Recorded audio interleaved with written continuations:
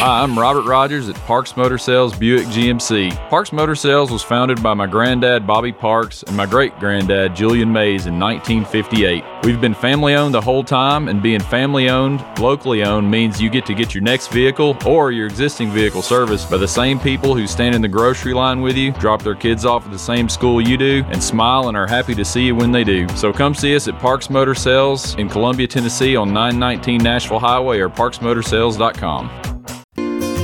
Hello, I'm Barbara Lincoln with Holland's Pharmacy. You may have heard our previous commercials about compression hosiery that we carry at Holland's Pharmacy. Well, we've recently expanded into a full line of knee braces, back, wrist, ankle, and other support wear. We will gladly help you get just the right fit for these items and, of course, special order items to ensure the proper fit. Come see us at Holland's Pharmacy, 1608 Hatcher Lane, or call us at 931-388-4233. 388-4233. American Standard Heating and Air Conditioning is built to a higher standard, so you can focus on the problems in your life that actually matter, like the stair that only creaks when everyone else in the house is asleep. American Standard Heating and Air Conditioning, built to a higher standard. Call Davis Heating and Cooling at 931-388-2090 for all your home comfort needs. Davis Heating and Cooling is your local American Standard dealer and proudly serves the Murray County area. Find Davis Heating and Cooling online and on Facebook or call today, 388-2090. Hi, I'm Steve, the Garbage Man. Are you new to Murray County? We want to welcome you and your family. We are a local residential garbage service, and we want to be your garbage man. We've been around for over 30 years, so we have a reputation. Check us out at garbagemaninc.com or call Mike at 931-540-0919. You could also ask your neighbor.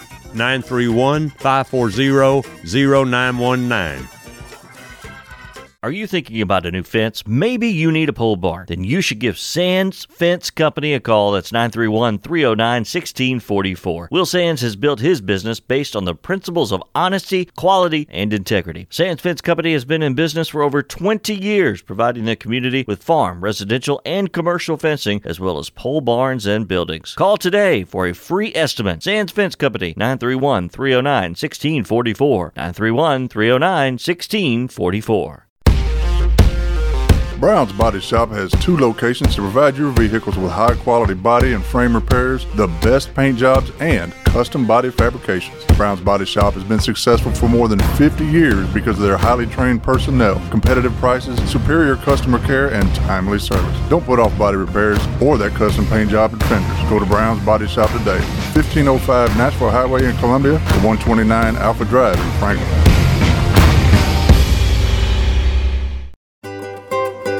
For 40 years, the Jewelers Bench has worked hard for their customers and provided the highest quality jewelry at the best price. They keep going back. Recent renovations have allowed them to expand their inventory.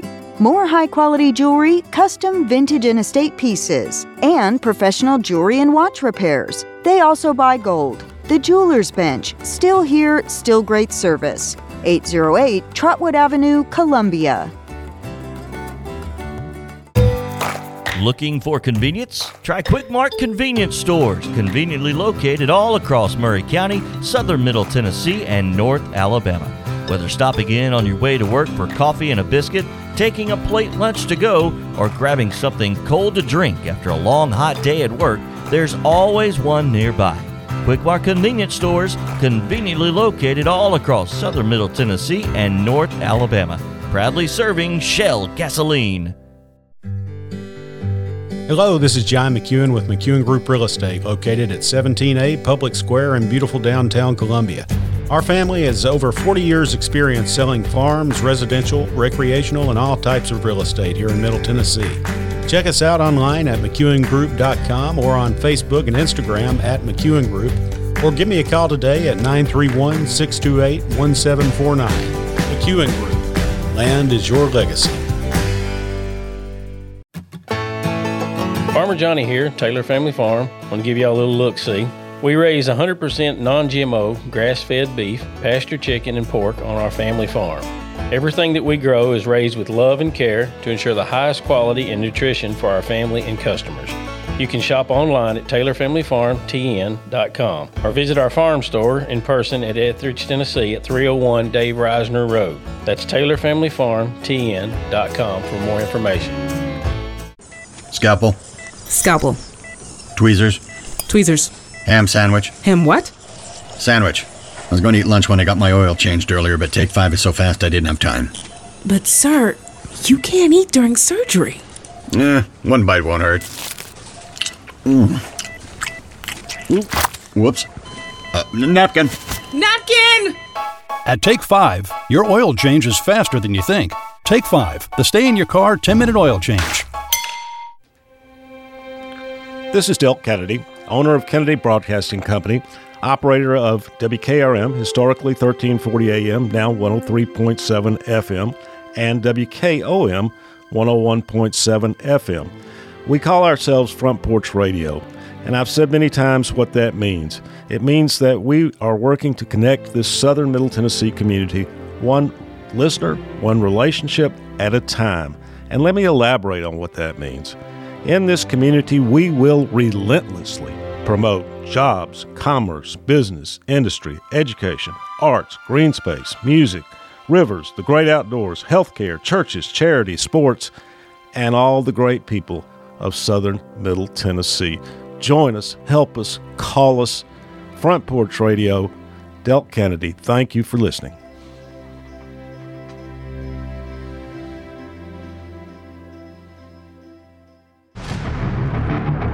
This is Clayton Harris, and you're listening to 101.7 WKOM Columbia. T to the B, welcoming you to another edition, picking up the pieces on a Monday as we welcome you in. That's the subject line that I put on our Twitter Spaces. If you want to go check us out at Tony Basilio there, you can kind of listen to the show in its raw form, which we've got a lot to talk about today. Bino, Jeff Henderson, Brian Hartman, and myself did about 5 hours after the game into the wee small hours, probably about 3:30, 3:45 a.m. on into Sunday morning. So we have not talked. I have not talked to Bino. I did not call you. Bino, did I call you over the weekend, call you after the game? Have we talked? Have we texted Bino? No, Tony, it's something that we don't do. We try to kind of keep it fresh for the Monday show. Well, here's my fresh take. That was a pile of garbage. That sucked. Bino, go ahead. Your thoughts. And then we'll go to the phones at 865-200-5402. And I want to give everybody an opportunity now that we've had a day and a half to reflect on what I think is a really alarming football game. I think you could overreact to it. I think you could underreact to it. And tenor of my blog was, what is the proper reaction to that? Because you have to react to what you saw. It was dreadful. Bino? Tony, as you said, I got a lot of catching up to do here. I'm going to do it I'll try to do it in Cliff Notes fashion, and we can kind of fill in the specifics as we go, but give me just a second here because I got a lot of ground to cover. First of all, it's Reality Monday. In the understatement of the year, this is not last year's team, and it's a shame that that many of us didn't realize that earlier. Last year's team was probably the best, most successful, most entertaining team that we've seen here in 20 years. And this is a team that just suffered significant losses, especially on the offensive side of the ball. And it is just a work in progress. And at this point in time, this is not a very good football team. Saturday night, unfortunately, your worst fears came to fruition when our defensive and offensive line issues were exposed in their first true baptism by fire football game. I thought, especially in the first half, that we got physically manhandled.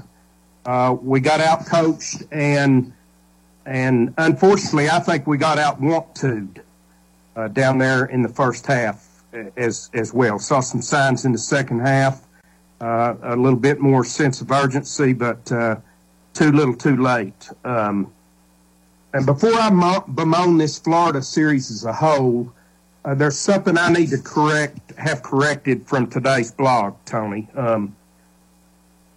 Hoosierval Ryan was the one who stated that if Heupel was our Spurrier, that he would win the game Saturday in Florida.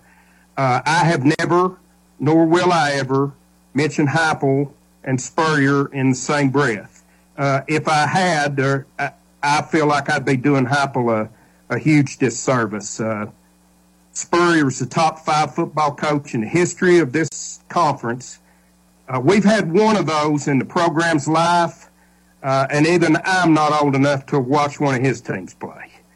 I think that Josh Heupel is the highly competent, emotionally mature guy that we've needed leading this program for over 20 years, and one night in that hellhole down in Gainesville certainly isn't going to change that, but I do not think he's the Messiah. Now for this series, I think the constant one-sided nature of the Florida series is the most puzzling, frustrating thing in all of my life as a sports fan. It doesn't matter who's on either sideline, who's behind either center, who has the better record, who's favored, who has the better roster. The Gators always seem to rise to the occasion, and our program always seems to wilt. It's a virus that's infected this program for decades, and no one seems capable of giving us more than just a brief moment of relief from it. It is just bizarre. Bizarre. Long ways to go with this football team, Tony. Long ways to go. Yeah, and, Saturday I had a couple people call, and I wrote this in the blog today, and they were like, man, we were talking about you coming out of the stadium because you called it, and you told us. Man, I didn't call that. Sorry. I didn't think our offensive line was going to be any good or be really good. Was going to be to a level that you'd go 10-2 or 11-1. That's what I said all summer. And I took the slings and arrows you take for being a person that does what I do that's not afraid to give their opinion. I'm used to that. I never dreamed in a million years they would look like that. And I just want to say one thing. I was talking to some people yesterday. And Bino knows and Brian knows, I'll get on that phone. I'll work that phone. I'm not afraid to talk to people. I did 2 things yesterday. I went to the park and played music. And a couple people there tried to engage me, and I just kind of stayed in my own little world. Bino, does that make me a bad guy? People were trying to talk Tennessee sports to me, and I was just like, after giving my 5 hours on the air, I didn't say this to people, but I was just kind of not really engaging like I generally am. I was just so over it yesterday. I was trying to sit out by myself and just play. Bad guy, or what's that make me? Human? I don't know. Tony, I don't remember ever talking to anyone about my job when I wasn't on it. So, no, it doesn't make you a bad guy in my eyes.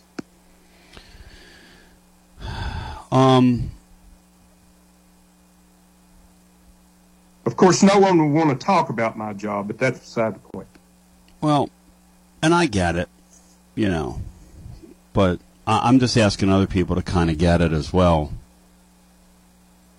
So back to the issues on this football team. People were, look, all off season, I just kept hearing what a horror show Tennessee's line was.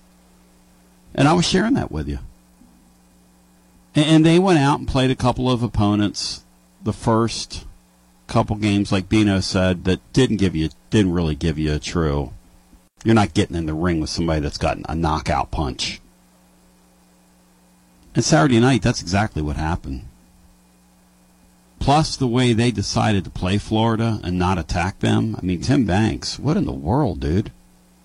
That's a horrendous coaching job by him. Horrendous scheme. Just awful. But I do want to park on Ollie Lane, because Ollie Lane's an interesting story in the failures of our head coach thus far. And look, last year was incredible. But if this coach isn't careful, that's going to be his high point. It's going to be the high point if he's not careful. Here's the warning. The people I talked to yesterday reiterate to me that the pipeline with offensive linemen is bare.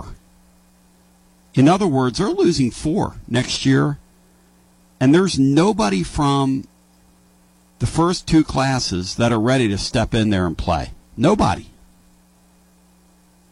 It's so dire that they had to talk Ollie Lane out of retirement in the offseason. He was done. He's been getting beat up now for 5 years. That's a tough deal. It's kind of a thankless deal. He's a local kid.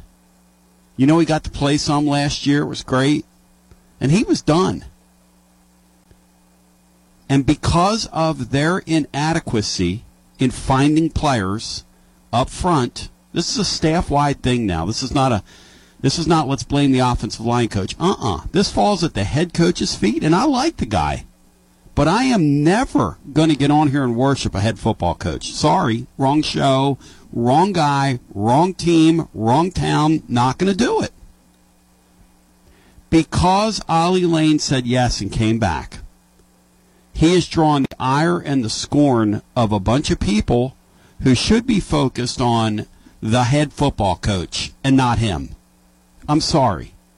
He happened to be on the field the other night, and that was their worst nightmare. Now, granted, an injury precipitated him being there. That is part of the narrative. As we talked about in the offseason, and we told you, when Cooper Mays got hurt and everybody was pretending that he was going to be on the field first, we told you, and I'm not here to say, oh, you got pats on the back. That's not what we're doing. But I'm going to tell you this. I told you all those things and warned you. I'm warning you right now. This coach better figure out a way to get some offensive linemen in here. And they better do it in the portal, and they better do it quickly. Or this guy's tenure is in trouble. Nico or no Nico. If you can't block, you don't have a chance in this league. We saw that Saturday night. And if you're starting drives 1st and 20, 1st and 15, because everybody up front's a little antsy because they know what's coming, which is what went on the other night, you're not going to win games. In fact, you're not going to compete. And Bino, that's the thing, and then we'll go to the phones. That's the thing that most concerns me about Saturday when I look back at it. It wasn't even a competitive game, Bino. Florida took the ball right down the field 4 consecutive times and scored, and that was the game. They didn't even try in the second half, Bino. They didn't even try in the second half. They just played beat the clock with us because those are the new rules. The new rules make it more like the NFL game. You get 3.5 scores up on somebody, Beanstar, and the game's over. It was weird, man. Like you said, we got out-competed, out-wanted, run over. I mean, what was that? It appeared that we were better defensively in the second half, but they were so one-dimensional that I'm not sure that any of what we saw was real. We can defend when all they're going to do is run the football. I think legitimate concerns going forward are your depth at offensive line in year 3. It should be better. And we shouldn't look in the secondary and see the same guys playing, redshirt seniors, that basically haven't been very good players in their entire time here. Those are the 2 biggest concerns going forward, I believe. I think Tennessee's done a little better job recruiting offensive linemen the last 2 years from a high school standpoint. Last year and what we think we've got coming in next year's class. But they do need to continue to go the portal and go stronger to the portal to get guys ready to play right now. Yeah, and this is going to be a real interesting off season here. And look, if we hear that some other guys have developed, I'll share that with you. But right now, nuh-uh. I was told yesterday the pipeline is, and I'm not counting the true freshmen because you really don't know what's there yet, the guys in this class. But the last couple, they don't have anybody. They don't have anybody they think's going to play next year. Nobody. None of them. You mentioned Florida's second half approach. It's kind of strange how Tennessee went from a team that scored like they did to one where a team has 26 points at halftime and they think, well, that's probably enough to win, and they're right. Bino said it. For people who thought that you were just going to plug Joe Milton in and these receivers in and let the two guys off the last year's offensive line not be there, and you were just going to go and live happily ever after, I was trying to warn you all. I'm not doing this, I told you so. But it's not even close to the same offense. It's just not even in the same ballpark. And you're right, Bino. The question is, what is this team now? Is this a 9-3 team? Is this an 8-4 team? Is this a 7-5 team? Is this a 6-6 team? Is this a 5-7 team? I mean, we're going to find out. Yeah, Joe Milton was really troublesome, guys, the other night. When he kept letting that play clock run down, I don't know that I've ever seen that at any level of football. What are you doing? Back to where they were pre-Pitt last year, where they got to show them they got to show everybody and get credibility back. And Tony, you go back really with Cooper's situation, you've lost your three best offensive linemen. That's right. And that would be an issue most anywhere. No doubt. But I do think it's a bigger issue here. And it's also the very hardest position to get someone ready to play at an SEC level. It's just an upperclassman position, basically, unless you just got a Trey Smith or someone like that. I wouldn't expect a lot of the high school guys that they've signed to be ready before next year. But you have to fill in otherwise, and they haven't done a good enough job of that. When you look at the 2 deep, a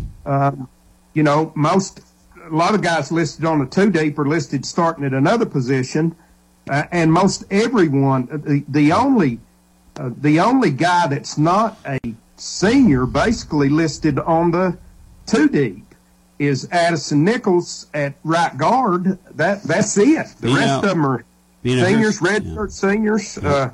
Your depth should show some underclassmen there, you would think. On Addison Nichols, I'm not trying to be funny here, but talking to people, he's going to play on the 12th of never here.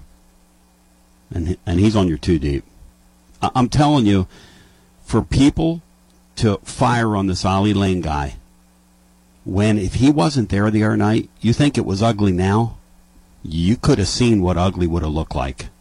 I'm just telling you. People want to blame Ollie Lane. Hey, you go for it. You go for it. I'm telling you right now, bad narrative. You don't have the story. Bad. Ollie Lane could have easily told them, hey, you know what? I'm going to graduate. I made good. I came out of Gibbs. I played some. I had a nice career. And now he's going to be known as a guy that was in that spot.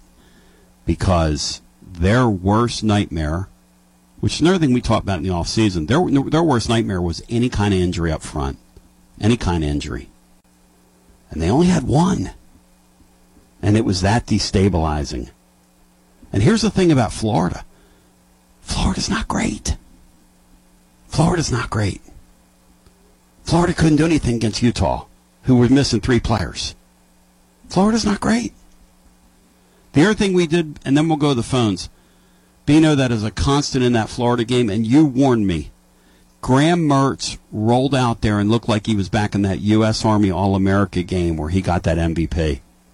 He looked like he was right back. He grew so comfortable from their first series on, and we let him, for some reason, never heated him up, let him get comfortable.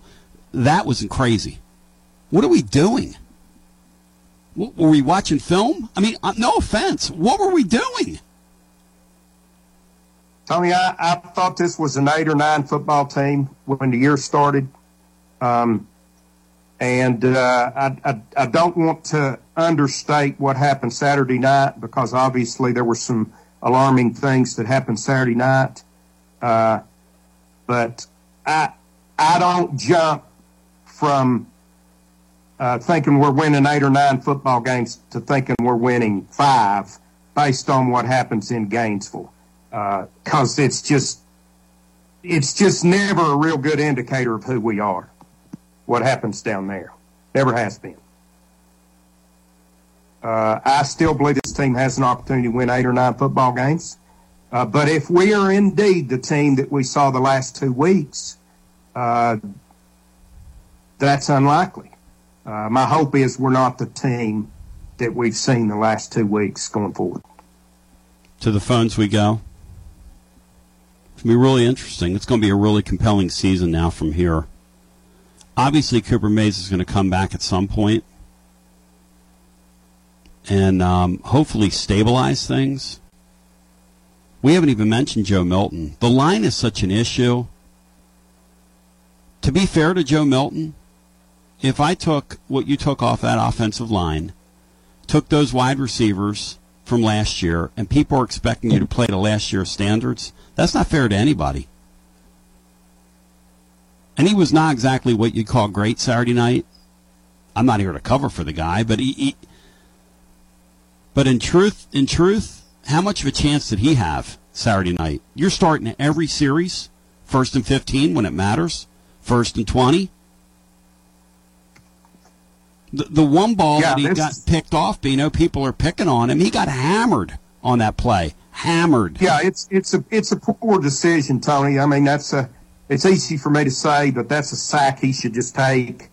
Joe Milton, this game certainly can't be laid at his feet. Joe Milton is, there's nothing really special about Joe Milton except for his size and his arm strength.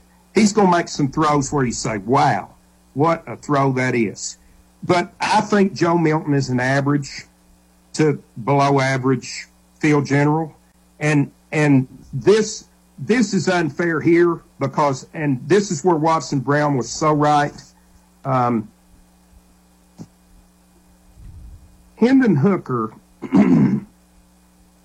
not only was a maestro at running this offense, directing this offense, but he's one of the few guys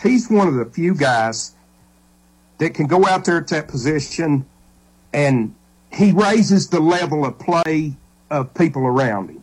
There's very few guys that can do that. So it's not fair to ask Joe Milton to be that guy, but he's not. He's not. And he probably is never going to be, truth be told. Let's go to the phones. And everybody wants to I get everybody wants to change quarterbacks. And what's Josh Heupel going to say in an hour? He's not going to change quarterbacks. If he does, I'll be shocked. So let's go to the phones. And we'll get as many, because I'm not even sure. You want to put Nico back there? Bino, you want to put Nico back there Saturday night against that group? Like people were telling me on Garceloff 5th quarter fan reaction, I was offending all these angry people. No. I mean, you kidding me? Did they watch what I saw? Absolutely not. Until our line stabilizes a little bit, I mean, Nico's the future. I'm not putting him out there. To the phones we go. Let's get our first call in. Good Monday. Hello. Welcome in. Hey, Tony Bano. It's Marty from Lenore City. Hey, Marty. Welcome in. Hey, Tony. First of all, I want to thank you for keeping it real. I'm not sugarcoating everything. Saturday night, 4th quarter, I had to run over to my daughter's house to do something before she was out of town, so I just turned the game onto my phone and was listening to it on my phone as I went up there, about 8 minutes away. So I was up there listening to the game. The game ended, got in the car, flipped on the radio, and I don't know, within about 3 or 4 minutes, the main thing they said 2 or 3 times in the drive home, which just blew my mind, was Tennessee's got a lot to look forward to and build on. They only gave it 53 yards in the last half. And, the broadcaster, you know who it was. He kept going on about that, and I'm just like, oh, my God, did he not just watch the same thing I did? Did he not realize they took the foot off the gas in the second half? I mean, I just was shocked at that comment that, he kept making. So, one, I wanted to get your comment on that. And then, 2, quarterback play, yeah, it's down in the SEC right now. Would you think that Spencer Rattler is probably the best quarterback in the league? Boy, he single-handedly. You got to respect that. Yeah. I was wrong about him coming out of Oklahoma because I thought he was kind of a hot dog. I let the way he fools, or looks rather, kind of fool me. Boy, he competed Saturday. You talk about a guy with zero cast around him. Yes. Yes, Spencer Rattler jumped up the charts big time in my book, and I want the Living Vol fan to ask themselves this. You look at quarterback play in this league, which is not good. Where do you rank Joe Milton right now? I mean, we're going to do it today because we're a guy everything's talk about, but I want you to think about that in your mind. We'll do that later in the week. Just kind of going, okay, where would you slot? Because it's kind of an interesting thing. Look, Alabama doesn't have one. They don't have a quarterback. Alabama would take Joe Milton right now. They would take him right now. 7 days out of 7. They don't have anybody that can play in this league, it doesn't look like, which is weird. And also, Tony, I think it looks like Spencer has matured a lot, too, because wasn't he kind of a... Yep. I'm not going to say troublemaker. It's kind of a all about me. A little bit of a hothead. Yeah. A kind of a dig me, kind of a hothead at Oklahoma. And he's none of that there. No, he's really grown up. Bino, did you see them over the weekend? He was really impressive, Rattler was. Yeah, well, it's obvious from late last year to early this year that in the biggest games they play, he plays at his best. Yeah, he steps it up. Marty, you're my man. Thank you. As to what, Tony, the Vol Network one thing. more thing. Yeah, go ahead. On the way out, I think Colorado, they're going to, they're a little run, they've had fun. That's great, whatever. But I think their run's coming to an end. But if it doesn't, I'm just wondering if NCAA is going to approve him putting a stripper pole on the sideline, to make sure, to go along with all the crowd he's got there on the sideline. I just couldn't believe that the other day when they kept going down there and just showing the entourage there. It's just mind-boggling. Thank you, brother. Good talking to you. The Rock was down there. Everybody's on their bandwagon. I'm a guy that loves an underdog story, which Deion started the season as underdog story. He's now become establishment, which is kind of annoying to me. I don't know how to feel about it. The Colorado State game, for those of you that watched it, is why college football is the greatest sport on the planet. And I like the NFL. NFL can't touch college football. Can't. You're talking about two teams that are kind of mid-teams that played so hard, went at each other so hard. There was such passion in that game from day one, from the first minute. And my line was that the cheap shots that were flying early in that game, Kamal Hadden will watch that game, and it will be adult. It will be it'll come with a restricted rating for Kamal Hadden. Let's put it that way. Go ahead, Bri.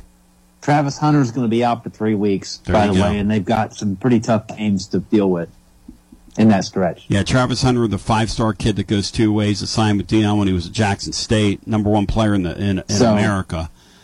He got hammered over on the sidelines, had to go to the hospital. Bino, did you see any of that game? Because that was a nasty, and I mean nasty football game.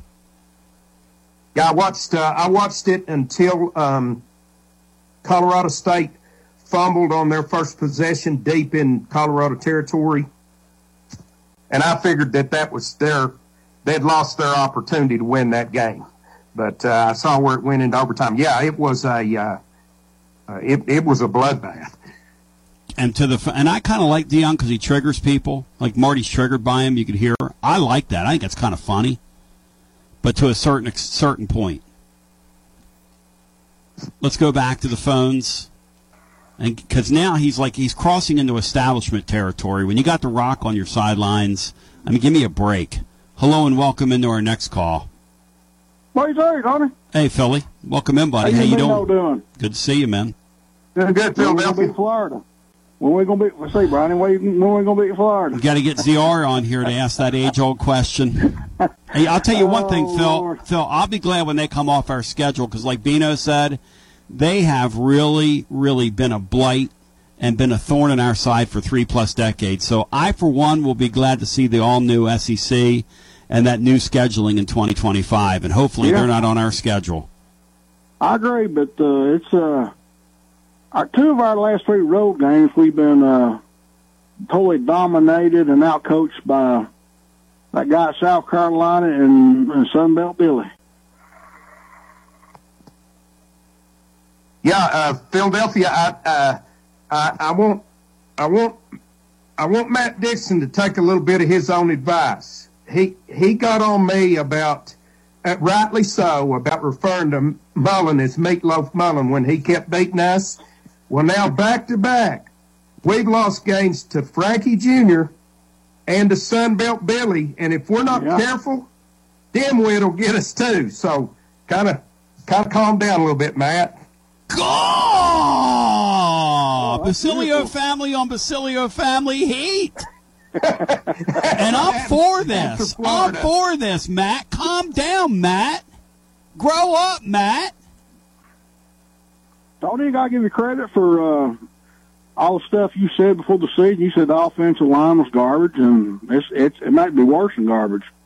I actually didn't say that, but Philly, I didn't know they would look like that. I just said they were very worried about them. I was very worried about them. Pump the brakes on people saying they were going to go 10-2 or 11-1, and 9-3 would be a great season. And guess what? If this coach can get this team to 9-3 with the personnel they have, that will be, Philly, a great, not good, a great season. I never dreamed in a million years, Phil, they'd get blown out like that against Florida. And they got blown off the field. That's what happened.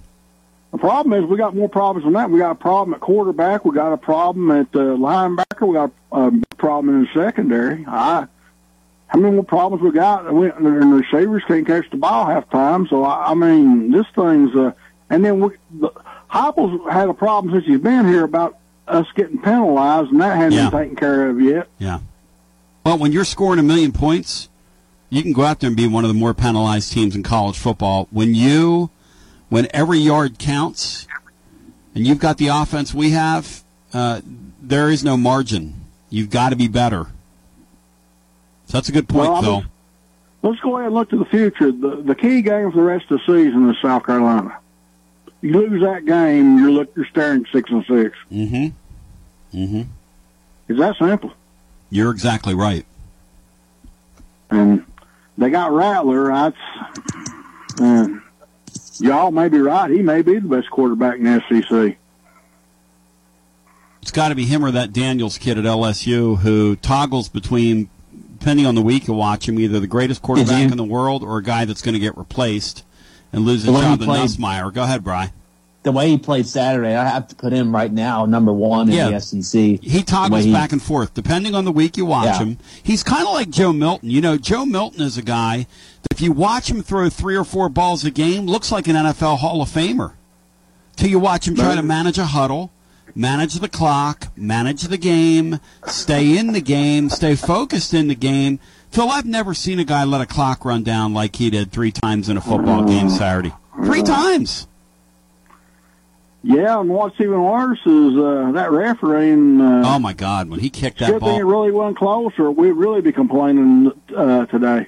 Well, and to your point, Phil, I refuse to be somebody who would blame that game on officiating. The officiating in that game was awful. That call on McCastles was terrible. They missed a couple pass interferences downfield. They let Florida clutch, grab, and hold, which, you know what? Tennessee secondary should have been doing that. If you're going to allow that to go on, they let Florida hold at the line of scrimmage. Tennessee's offensive line should have been holding at the line of scrimmage.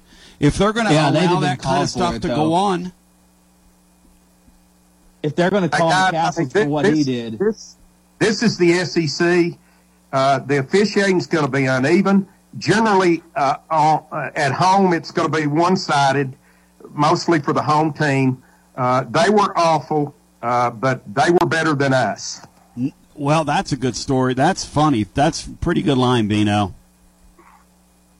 Well, that's pretty good. But Bino's been pretty good today, Tommy. You got to may give him a gold star today, you know. Well, he's spitting off some one-liners here. They're all going in the blog, especially the one about Matt Dixon. That was incredible. I love that. That was just ripped him. All right, guys, I enjoy hearing y'all. Getting with me there for a second or two. See you. Peace. 865-200-5402. Look, I got time for Basilio family on Basilio family crime, and the great thing about our crime family is that nobody offs anybody. We just kind of all shake hands and look at each other and laugh and giggle, and that's my kind of crime family. As we continue with more after this. This is Terry Wilcox, a.k.a. the Chicken Man, a.k.a. T-Willie, and you're listening to 101.7 FM WKOM, Columbia, Tennessee. Alert, alert!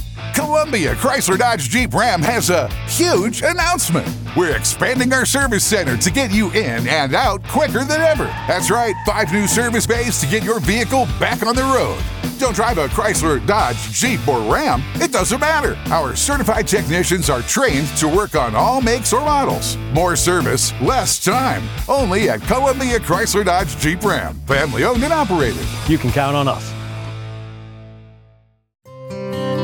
This is Dr. Dominic Mancini from the Dr. Gill Center. If your car was damaged in an auto accident, chances are you'd fix the car. Why wouldn't you give that same attention to yourself? Untreated whiplash injuries of the spinal column may lead to conditions such as headaches, numbness in the arms, neck and back pain. The doctors at the Dr. Gill Center specialize in detecting and treating such injuries from an auto accident. Accident consultations are free. Call mepainfree.com or call 615-551-9224.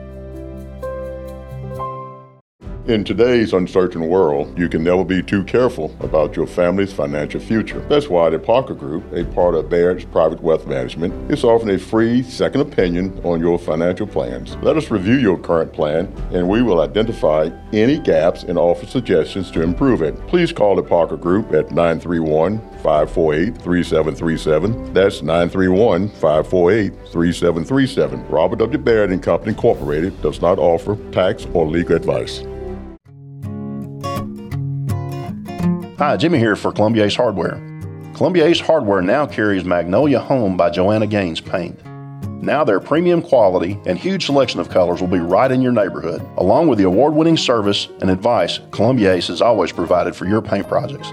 Around the block, what you need in stock, with people who know their paint. Columbia Ace, the helpful place. Ace is the place with the helpful hardware, folks. Hey, this is Derek Ransom with 10 Pin Alley, voted #1 family entertainment center in Murray County. We offer 32 bowling lanes, giant arcade, laser tag, bumper cars, and a full cafe and bar menu. We also specialize in group events, kids and adult birthday parties, company parties, sports team parties, and holiday parties. We're located at 322 East James Campbell Boulevard in Columbia. Call us today at 931-381-BOWL or visit us at 10pin.com. 10 Pin Alley, it's where the good times roll.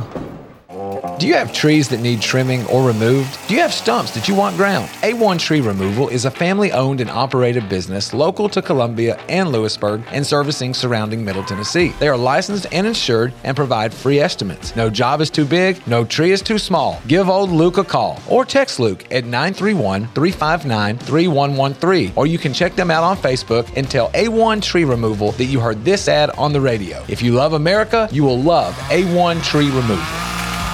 Automobile Keys is a local, family-owned and operated car key programming business. Whether you need a smart key, switchblade key, key fob, transponder key, or just a basic car key replacement, we're your best choice for affordable, programmable replacement keys in minutes. Give us a call at 615-878-9087 or visit our website at automobilekeys.com. You can email us at cody@automobilekeys.com. Automobile Keys is a proud sponsor of Whitthorne Middle School football. Come by our van out front after the game and say hello. Go Tigers!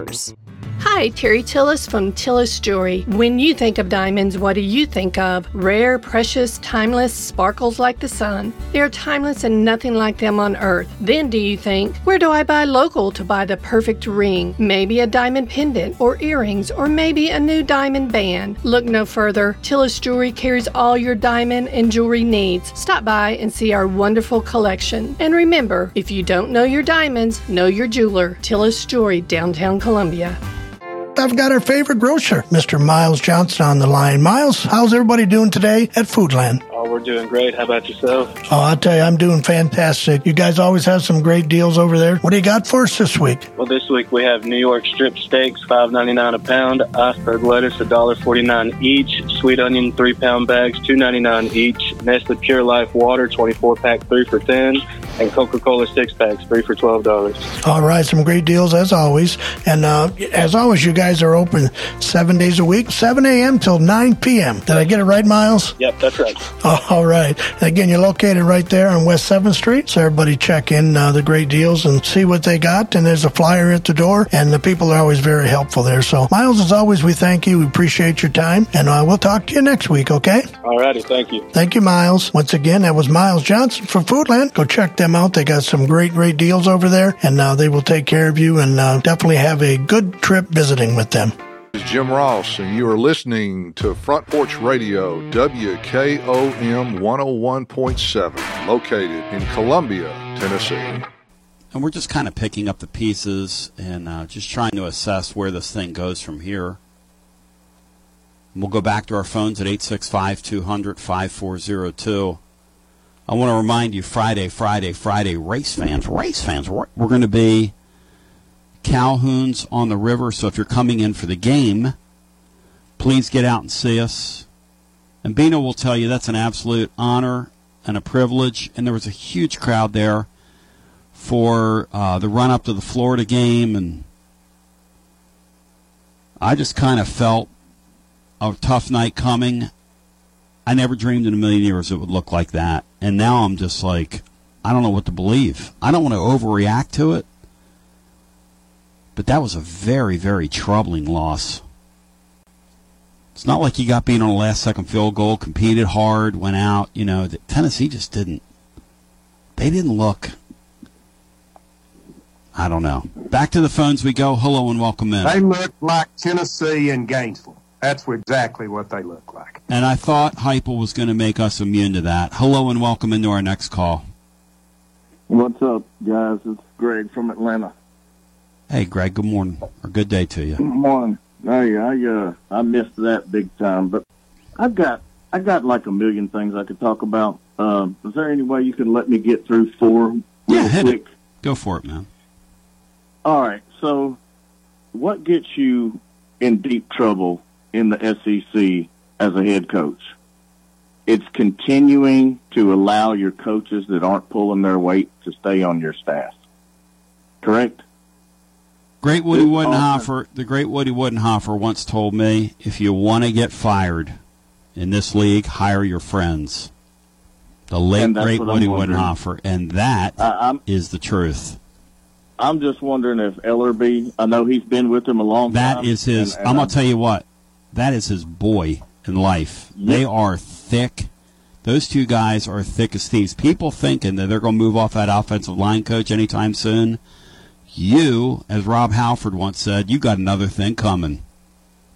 Well, then he's standing right in the firing line if they don't get any better. Because like you said, we have 4- and 5-star offensive linemen in here all the time. And at the very end, they pick somebody else. So either he can't close or he can't coach or he can't do both as a recruiter. The second thing is Willie Martinez and Tim Banks. Tim Banks was about to get fired at Penn State when he got hired here as the defensive coordinator. He wasn't the coordinator. He was the co-coordinator who did defensive backs. And he keeps sticking 5 out there. I don't like calling people out, but Haddon is a disaster. And if you can't put any of the young guys out there, then you, once again, missed in recruiting. You're just getting numbers. You're I hear those guys. I hear guys that can actually, play. I hear those guys can play. The guys in the freshman class, they feel pretty good about. In fact, we talked. Arnsthroat and myself kind of went back and forth today on the blog. Very, very excellent blog today from him and me. We were just going back and forth in an honest way, talking about what we saw, and then comparing notes with various people that we had spoken to since this game. And I got to tell you, Tennessee did play a youngster over the weekend in their secondary, but the truth is he played well. Why not give more guys an opportunity? Ricky Gibson acquitted himself well. Give other guys an opportunity to play. And I saw Judy Lawley, he played pretty good.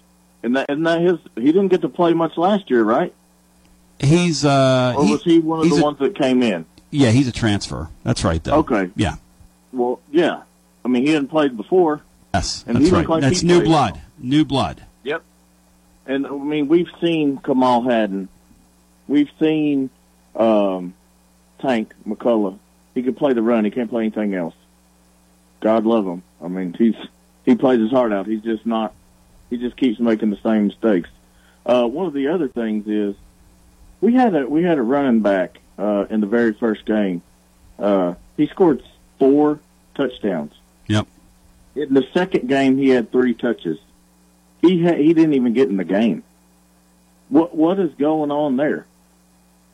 He's the speediest and shiftiest of all the running backs we have.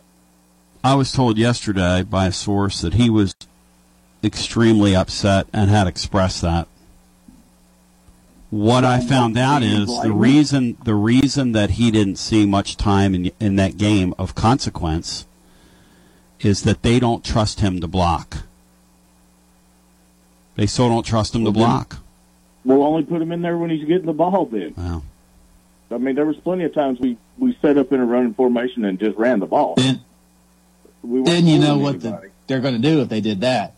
The defense would know, he's getting the ball. They don't trust him to block. I like him. I would figure out a way to get him in the game and get and swing balls out flat to him. He's our one back that could take it to the house when he touches it. If any of those guys can, he's the guy.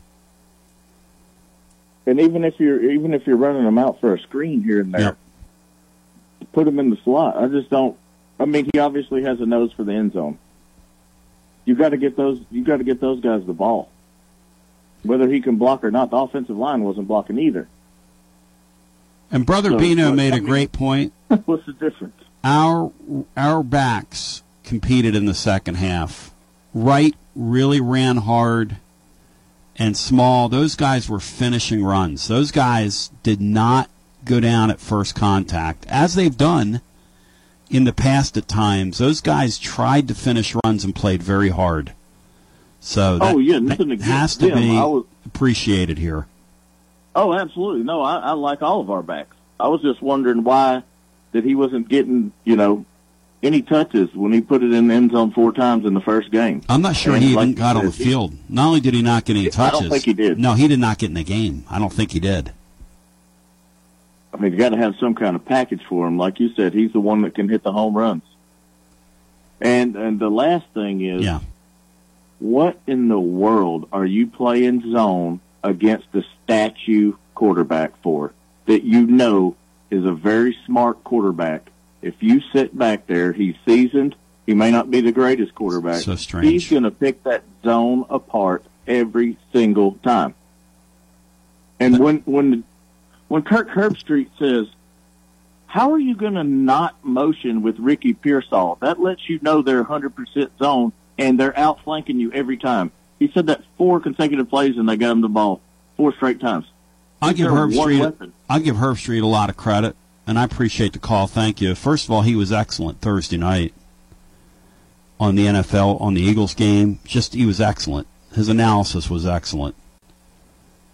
And he was calling our game straight up, right on the money, exactly as he was saying, and he was just, it was confounding to him, the things we were doing defensively. And Bino, the Mertz guy, that fits so into the Florida pattern, doesn't it? To not heat him up, to let him grow his legs to the point where he's pump faking and like Fran Tarkington out there running around. He's just out there just comfortable as he could be, just a day at the park. What are we doing? It doesn't matter who's behind center for them down there, Tony. It just doesn't matter.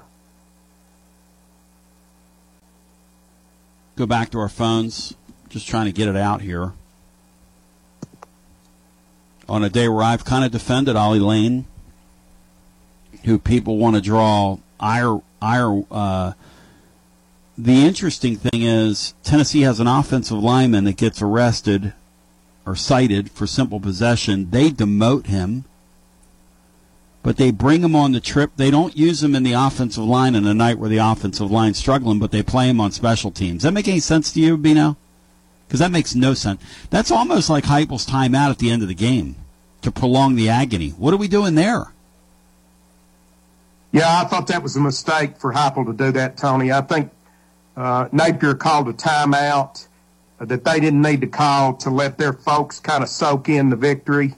And I think that Heupel just kind of tried to outread him there, and it turned it into something ugly. Yeah, I shouldn't have done it. Back to the phones we go. Our timeout usage was questionable wherever we used them, whenever we used them. That's the most ironic thing. That was the third timeout, the last time out of our game, and he used it. We already came on the air. I mean, if you go back and listen to the start of our program, I was so sick of that thing, I was like, we're just starting. So for future reference, when we get one of these blowout signature games, and I'm sick of it, I'm going to jump on a minute or so early. So you can, you might want to hit the app and come on over. Let's go back to our phones and get our next call in on our Monday edition. Hello. Good afternoon, gentlemen. Good afternoon. It's Tennessee Wolf. What's up, Wolfie? I tell you what, I was down in Gainesville in 2019. I was down there for Jeremy Pruitt's last game in Gainesville. Mm-hmm. And with the fans down there, they expect to beat us. I mean, that's just the way it is. And I had a bunch of them even tell me, say, we wish you guys would kind of get back where we could have a rivalry again. But we're back there now. But here we go once again. And it's the same result. We lose down there. And so I think that the fans expect it, the players expect it, the coaches expect it. Every time we go down there, I don't care how much more talent we have than they do, they expect to win, and they always do. It's amazing how that turns out. We're like fodder to them. I thought it'd be different. Vegas thought it would be different. But the people that do it for money knew better, Bino. Isn't that something? The people that do it for a living with the syndicates, etc., who they call the sharps. That line went from 7 to what, Bino, at kickoff? 5.5, I believe. A lot of movement. I tell you what. Yeah. I tell you what. They better get that offensive line fixed. I mean, that's your problem. People's blasting Milton. Yeah, he didn't look good. That's true. He didn't look good, but there's a much deeper issue going on there. I'd be afraid to put Nico behind that line right now because I tell you what, you get him in there against a real quality SEC team, he's going to get killed. Yeah, it's a pretty good way to get hurt, I would say. Well, I mean, as disappointing as that is, it's just one game, of course. But, you know, this week, we know they're probably going to win, should win convincingly, but the way it is lately, you never know. But where we're really going to see signs of how the season's going to go is the next week against South Carolina. If we allow them to come in here and beat us at our home stadium, we're going to be due for a pretty long season, a season where we could end up 6-6, 7-5. And I hate to say that, and I would have never thought that at the beginning of the season. But right now, I was saying 10-2. Hey, I'll admit it, but boy, was I wrong. I see now 7-5, 8-4, and if they, like you said, if they get to 9-3, that's one heck of a coaching job they've done over there. That's where I was all off season. 9-3 was going to be an A+ for me. But I never dreamed that offensive line would look the way that it did Saturday night in that spot. I mean, that was just not on my Singo card. So they were atrocious, Tony. I mean, I don't want to blast them. I don't want to blast the young men, but that was atrocious. I mean, that really was. I mean, and so they've got a lot of work to do, and to see where it goes from here. But if they don't, it's going to be a long year. I mean, we said at the beginning, and that was one of my biggest concerns with the offensive line. And boys, they never showed up, and I never would have dreamed it had been this bad, because if you can't win in the trenches, you ain't going to win at all. Well, it's pretty wild, man. It is this thing is utterly insane. It just is. And, pretty dispiriting as well. Thank you, Wolfie. I have to wonder if they have a Caden Salter or a Tavian Jackson, somebody who can run when the line breaks down, if that makes a difference. And maybe even throw a little bit better. Talk about a punishment, guys, that isn't. Bino, does the name Dylan Duggan ring a bell to you? You Lenore Cityite? I read that he's from Lenore City, Tony, but I don't think I know him. Dylan Duggan is the grand prize winner after going onto the field. And Dylan, if you're listening, we'd love to talk to you, because I want to say kudos to you. You showed some fight. About 3 minutes left in the game. He wanted to rush the field in his own way, show a little fight, show a little passion. He's been told that he has a 3-year suspension.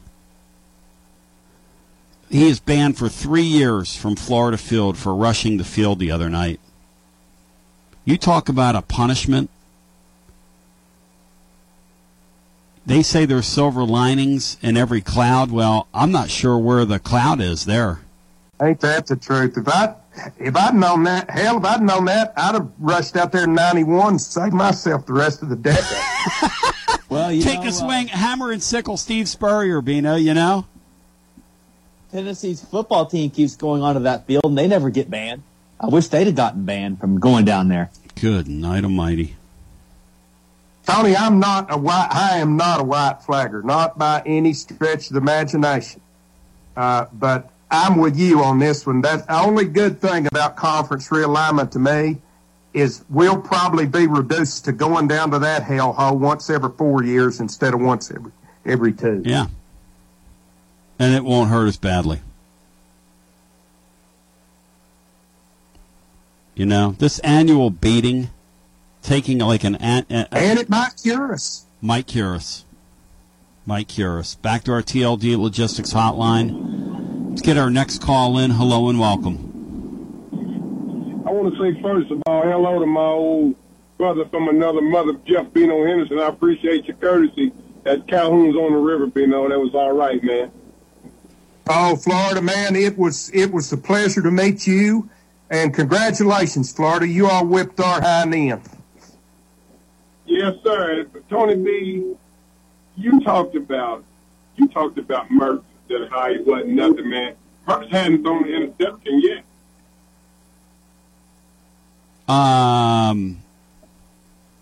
Yes, you're right. And you should be crying. You should be crying to get Nico in there right now. No, I don't want to hurt a young quarterback. $8 million, Tony B.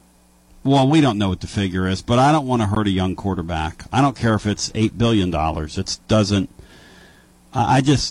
You play him when he's ready. I think they'll do that at some point this season. I think what happened the other night is it's not if Joe Milton keeps the job, but now it's just for how long. I mean, you can't take that many. You cannot before halftime.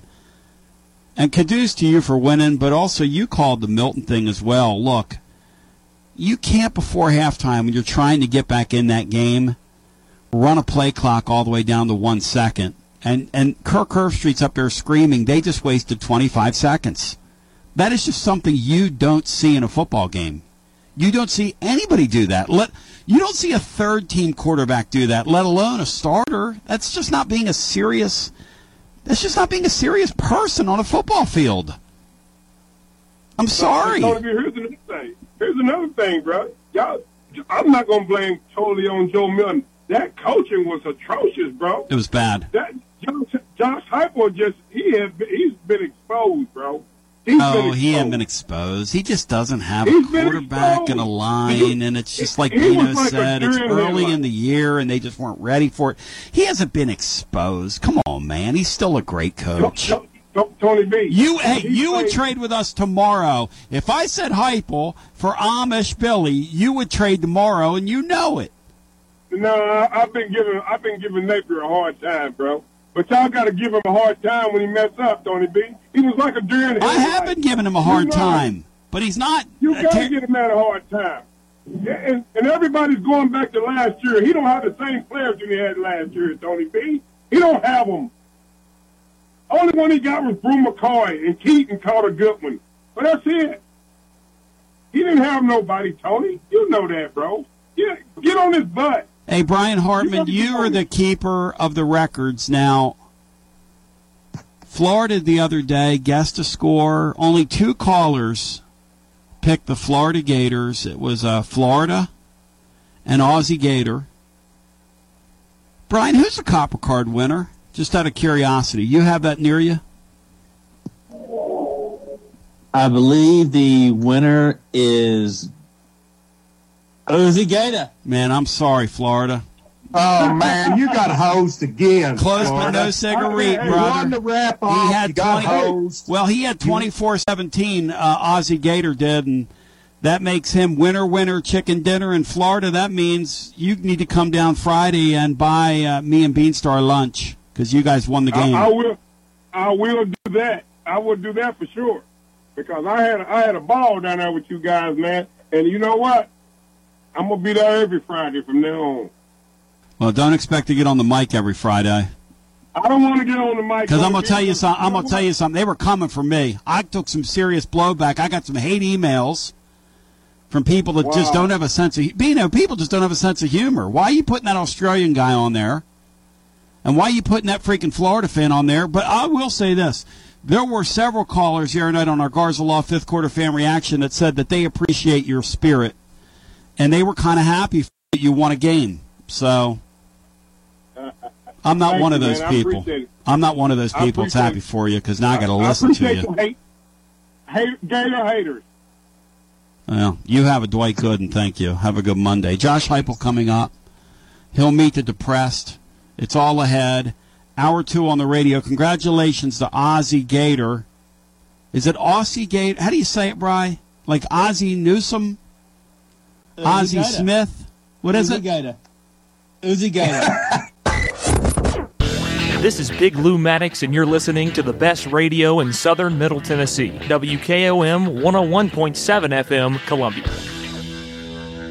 Hi, I'm Robert Rogers at Parks Motor Sales Buick GMC. And I'm Michael Parks Lawrence at Parks Motor Sales Buick GMC. Together, we're Mr. Bobby Parks' grandsons, and we run his dealership, and we are glad to be part of our local community. Being family-owned and operated, we invest heavily in our community. We do things like sports teams, schools, bands, you name it. We try to help everybody we can. The reason why we do this is because we all love this community. So come do business with us, your neighbors, at Parks Motor Sales in Columbia, Tennessee, right off Nashville Highway, or at parksmotorsales.com.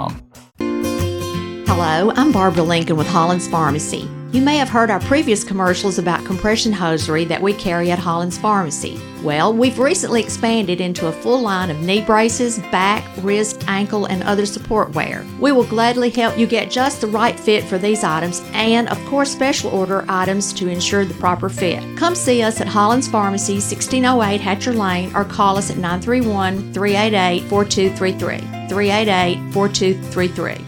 American Standard Heating and Air Conditioning is built to a higher standard, so you can focus on the problems in your life that actually matter, like the drywall that somehow isn't.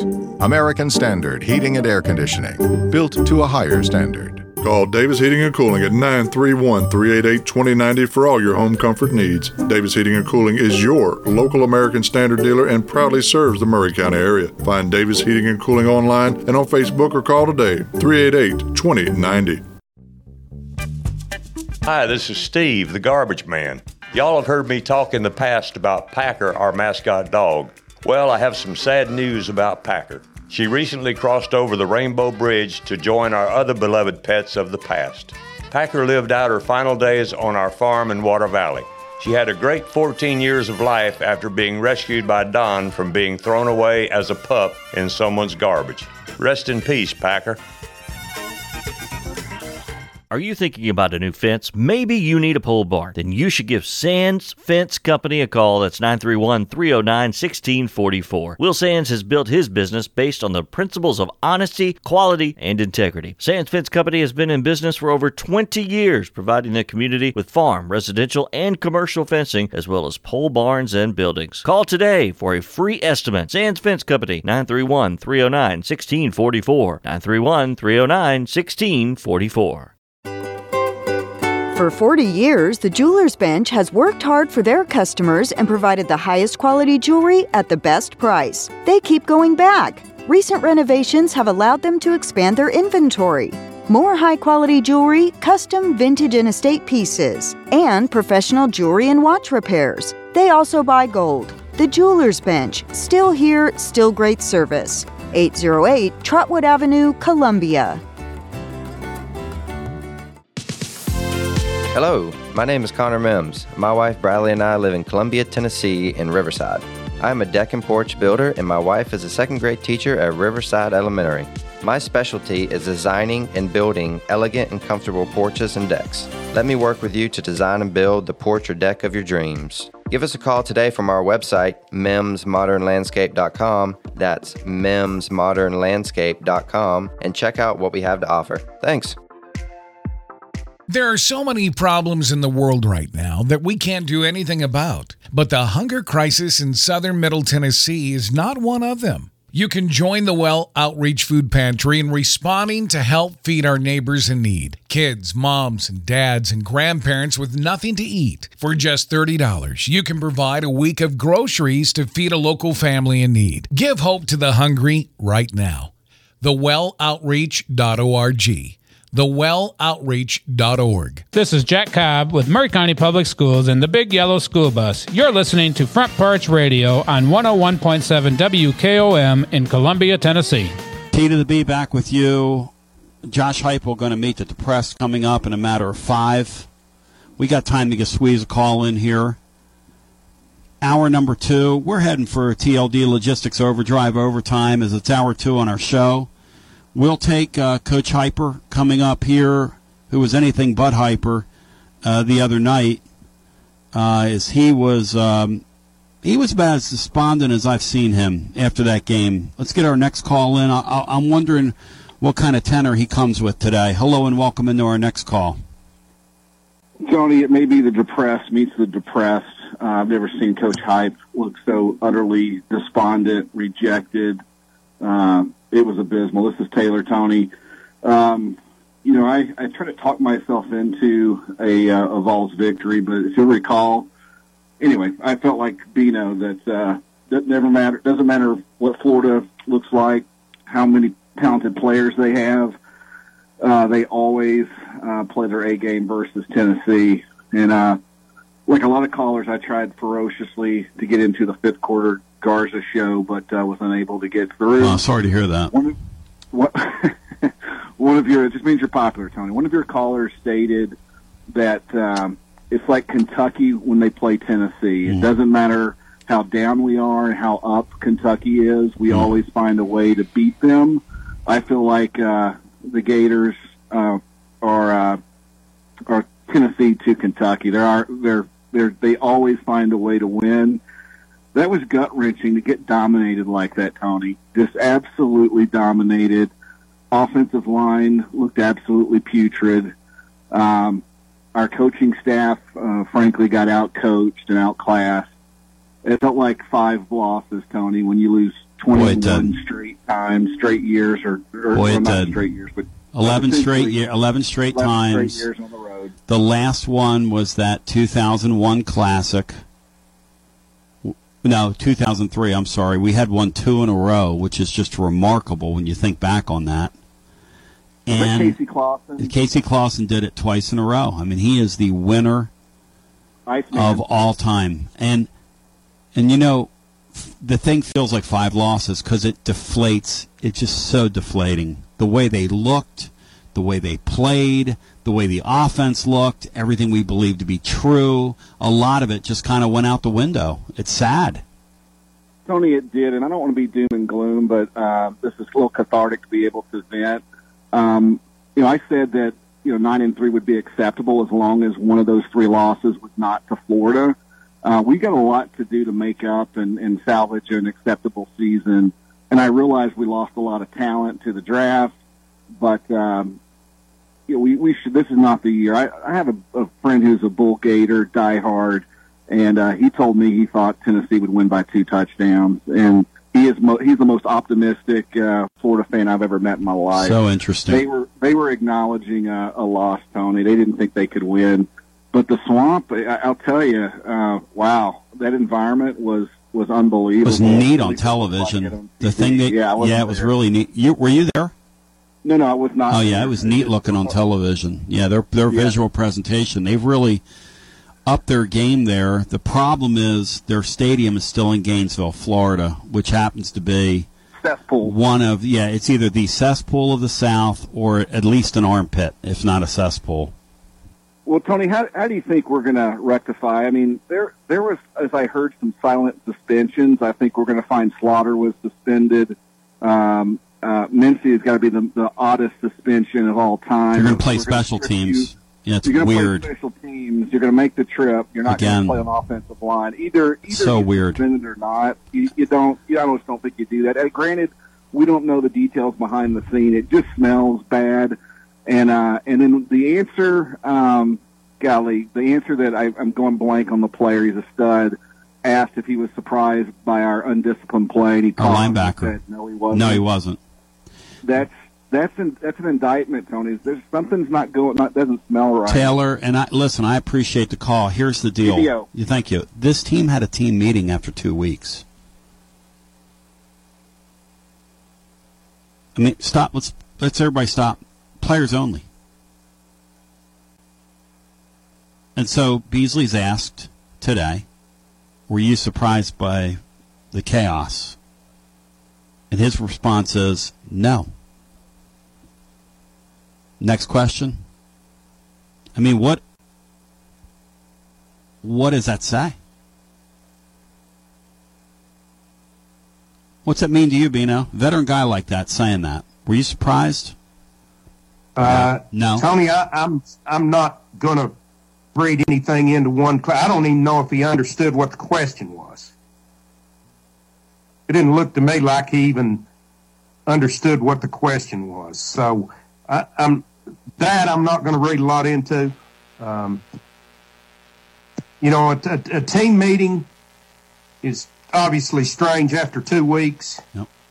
I think if it was my thoughts were before the Florida game that if it was a team getting together and saying, hey, we're all stinking here. We've all got to step up. That's probably a good thing. If it was somebody one unit pointing fingers to the other, it's a bad thing. It's a strange thing regardless. But I'm not reading anything into any one little clip that I see off of a press conference. Well, the team meeting deal, like Watson was saying last week, is kind of concerning. When you go play like that after you have a team meeting and the guy that called the team meeting can't get plays off. As Watson said, team meetings are okay as long as the right people are having the team meetings. Never mind. Back to the phones we go. As soon as Josh Heupel appears, we'll jump there. But he's not as of yet, hasn't appeared. Hello and welcome in. Hey, Tony, it's Carter. Hey, Carter, good to talk to you. You too. Hey, Beno, how you doing, buddy? Hey, Carter, good to hear your voice.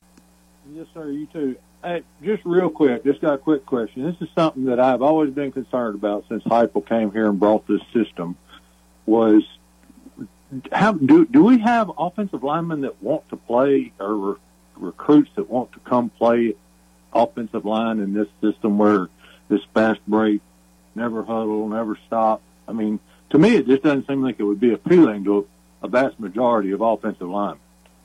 And kind of to some degree, even defensive linemen or just defensive players in general, given that they're, on the field so much. Is that a concern at all to you? I've heard that whispered.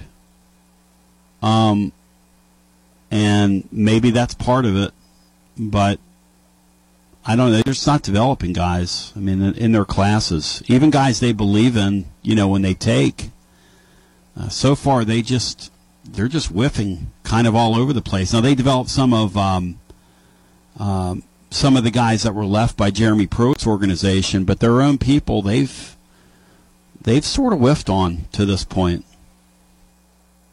Well, that's just something that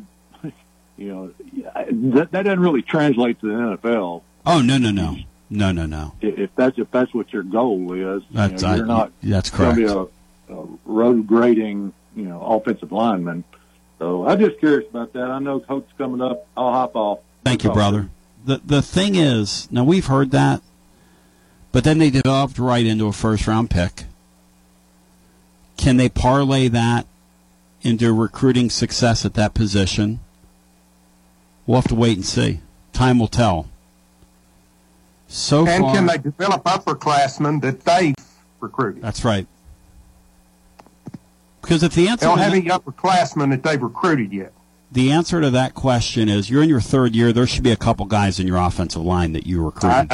I would agree with that. But to your point, if the answer is no, you better get into that transfer portal. You better be the first one. You better be tampering with people right now. Because that's the sport you play. You better be identifying and tampering. In that order. Identifying today. Identifying a list of 10 guys and tampering as we speak. Tony, why you use that word? You better be calling people, friends and family of other people that are on other rosters, whether it's like John Adams says, somebody that's playing in the Mountain West Conference on one of the top teams there, an all-league type player in Conference USA. I'll remind you, Sunbelt Billy brought a guy with him from the Sunbelt who's now in the NFL.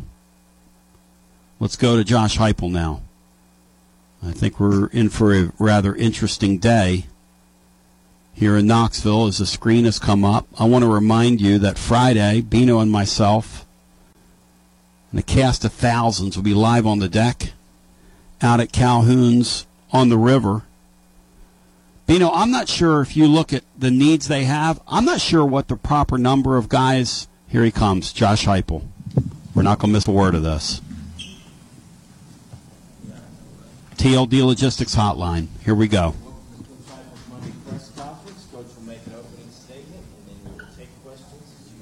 Here we go. General Nealon probably said it best. The team that makes the fewest mistakes will win. We did obviously not play to that standard on Saturday. Everybody in the building is disappointed. You can still sense it from the players today, the disappointment and hurt. And a lot of lessons for us to learn, and we better learn them quick. At the same time, those lessons got to carry forward, but we got to watch this one too. We got a really good opponent coming into Neyland this Saturday. It's a football team that's won a bunch of games over the last couple of years, experienced, have playmakers that are big, strong, physical on the line of scrimmage, both sides of the ball too. So be a really good test. I'll open it up. Coach, you mentioned disappointment in the building from the players and staff. Do you think a large part of that stems from just, looking at knowing how many self-inflicted wounds there were, how many mistakes? Yeah, you look at offensively in particular, we total, self-inflicted wounds. That can be penalties, that can be, unforced errors, it can be communication. Our percentage is way too high. It was on Saturday, and it really was the week before, too. And so, that's why you move the ball at times, but you don't have very many points, and we got to clean that up. You can't beat yourself.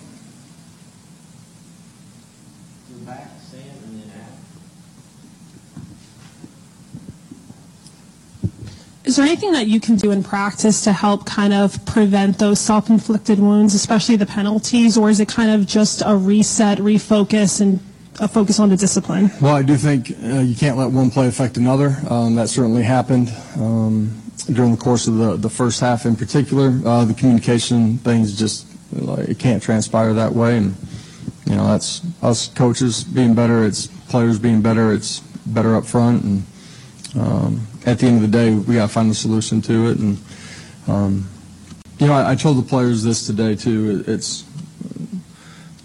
not the big things, and those are big things. Don't get me wrong, but it's the subtle details in everything that we're doing. And everybody can't take their turn of being off, and we got to become a unit that plays 11 together all of the time, defensively too, in particular in the first half. But we're fully capable. We need to take a step forward quickly. Just a couple questions on the Gerald Mincy situation. He didn't play on offense the other night. Was that punishment for the citation? Yeah, we just decided not to play him on the offensive side of the ball. And why did he play on special teams? We just made that decision. Will he be available to play on Saturday? Yeah, we got a long week here. We'll go through the week. Was Dylan Sampson available to play? He did not. He was. He's been a little bit nicked up, but he was available. Had plans of, having him in the rotation. And I think on both sides of the football, the flow of the game, in particular in the first half, probably we didn't rotate the way we anticipated going into the football game, and probably as much as we needed to, too. And how did you assess the offensive line when you went back and watched the tape? At the end of the day, just not as consistent as we need them to be. And that's really the entire offensive unit. I thought the wide receivers took a step in the right direction, from how they had performed the previous weeks. But collectively as a group, just not as consistent as you need to be to go on the road, to play a good team, and be able to move the football and ultimately score points. Like the self-inflicted wounds, that goes into how you're scoring in the red zone too, and it's not a game of unlimited opportunities. You got to maximize them. You can't put yourself in 1st and 20 and try to play ball. Yeah, defensively on third down, were they doing anything to cause you guys problems with shifts and movements? Was it bad communication? Was it just simple physical execution? I was talking about third down in general. When they had a bunch of third and mediums and third and long. They did early. We had him in some third and long situations too. And our games, he was able to get outside of the pocket where we don't keep a contain on it. We don't match things on the back end. Give up 2 routes on the sideline. When we're sitting in a hard corner, we should be all over that. So, a little bit of the run fits. Guys were not completely out of their gap, but their eyes are caught in the wrong spot for a split second. They're a step and a half behind, and you give up a vertical seam. Coach, when you went back and watched, how did you assess Joe's play? Good, bad, otherwise? There's some real positives. The efficiency, the communication, handling all that. We have to be better. He's got to be better, and the guys up front got to be better too. And so our skill guys as well.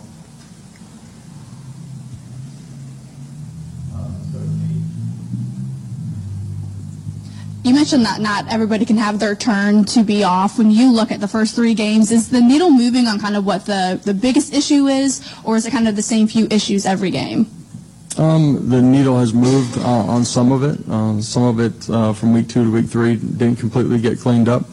We got to grow and go.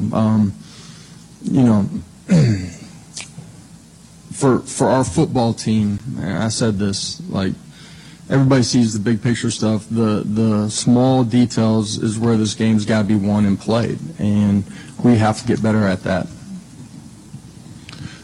Josh, how important is it to operate in your offense to be able to escape the pocket and throw off platform and sort of create plays from that quarterback position? Extended plays are a big part of any offense in today's game because of what you're facing up front, the pressure packages that you're inevitably going to see, the ability to move, make plays with your feet is a part of the game. That can be tucking it and running it. It can also be extending and making plays, outside of the pocket where you're throwing the football down the field. Josh, I know you can't replicate crowd noise on the road in the SEC, but in practice throughout the week, what are some things you can do to try to prepare for that? We've done a lot of things. Need to ramp it up, I guess. And when I say I guess, meaning only intensify it. We got to be able to function better than we did. Part of that is the noise. Part of it's being able to reset from one play to the next. That's the hardest part to replicate during practice.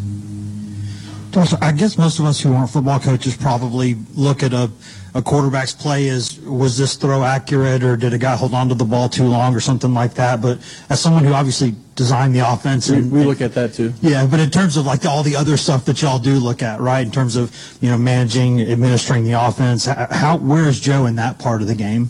He did some really good things the other night. The pick, we can't just throw it up. You'd like to have that one back. Man, we got to be better in protection too in that situation. The decision making, where he's going with the football. I said it before the game. I'll say it after the game too. He was in the right spots. Accuracy, like wide receivers being exact in their routes. All those things got to continue to improve for us to be as efficient as we need to be.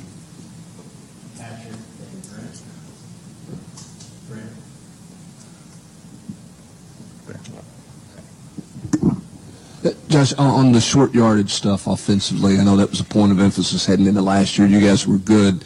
You've had some opportunities in all three games in fourth and short, and it's not gone well at all. What do you look at there? What's kind of happening in fourth and short? Yeah, some of those scenarios are different as far as what happens. A lot of it, we internally, we have to execute what we're doing. And that's where we're targeting, how we're targeting them, the fundamentals of it. We have to execute better in some of those situations. Some of those things we've practiced those exact looks. And at the end of the day, coaches and players, we got to get to where we need to be. You have to execute on third down. Third and short should be a situation where you're picking it up, 90% of the time. And we got to be better in those situations.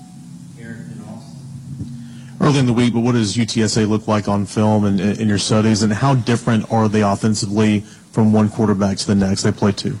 Yeah, I haven't studied a ton of them on the offensive side of the football. I have watched them, in recent history. The quarterback that is their starting quarterback is a special player. It's a football team that's won 2 back-to-back conference championships. They've won 10-plus games the last 2 years. They've lost a couple of close ones this year, but they're a really good football team. They play extremely hard. They play with really good fundamentals. They make you beat them. This is a really good football team that's coming in Neyland on Saturday. It feels like you guys are moving it between the 20s, putting up quite a bit of yardage, but failing to get into the end zone. What do you think's holding you back? And then once you went back and watched the film, what did you like out of what Ricky Gibson gave you the other night as a freshman? The efficiency in the red zone, the lack of it, and it's been a huge part of our success since we've gotten here, directly correlates to the self-inflicted wounds that I was talking about. You can't beat yourself. You're playing a good opponent. Like in a boxing match, they're going to hit you once in a while. You got to hit back. But you can't just give them free rein. And when you put yourself in those types of situations, man, it's really difficult to overcome. That's true in the open field, but it's really difficult when the field starts restricting. We're capable of being better than we are. We got to get there quickly. Ricky went in the ball game. He's somebody that is continuing to gain trust from our coaching staff.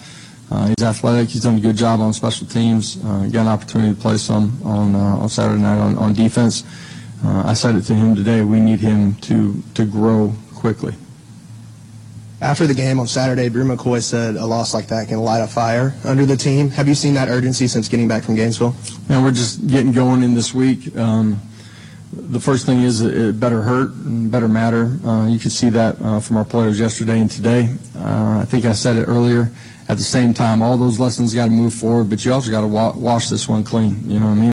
When our players come back later today, we got to move on to the next one. That'll be really important for us as a staff and as a program. Josh, you had talked the first couple of weeks about liking the tackling on the defensive side of things. Safe to say Saturday was kind of a surprise, and when you went back and watched, what led to the tackling issues? Yeah, defensively, there were a couple times where we got out of our gap.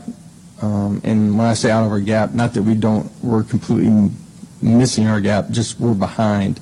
And so, a linebacker being a step behind allows that double team to be thicker, then to climb up on the second level, and you create a vertical seam.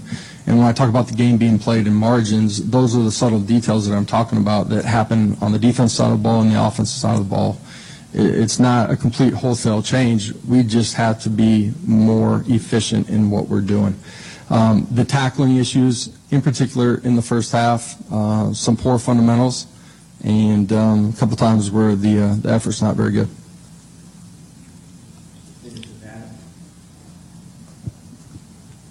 Josh, when you're looking at the communication from sideline to booth, sideline to field, and those sort of things on offense, how do you gauge after the game whether or not that was efficient enough or is fast enough? How do you guys as coaches do that? For us, like the efficiency of our tempo, we don't ever put a stopwatch to it. It's just how the bodies are moving, our ability to communicate, get lined up, get our cleats in the ground, identify who we're targeting, and all 11 guys operate in sync. You got to be able to do that. We didn't do it well enough, obviously, on Saturday night. Thank you, Coach. Thank you all. Have a great afternoon. There you go, Josh Heupel meeting the depressed. Bino, your thoughts on what we heard from the coach? Heard what I hope to hear. A frustration in the way that they performed at just about every unit. No excuse making. And just a little bit of, hey, I'm teed off about it and not going to try to hide it a whole lot. Particularly offensively, you could tell that he takes this thing personally, His offense is supposed to work. It's his baby.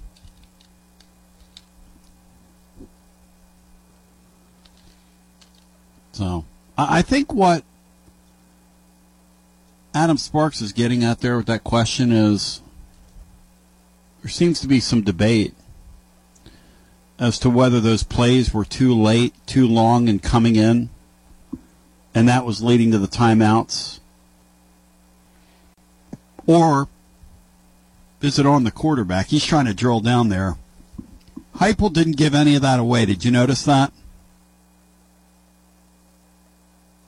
No, I think so far Josh Heupel has done a pretty good job publicly of pointing out things that need to be improved without throwing any individual under a bus.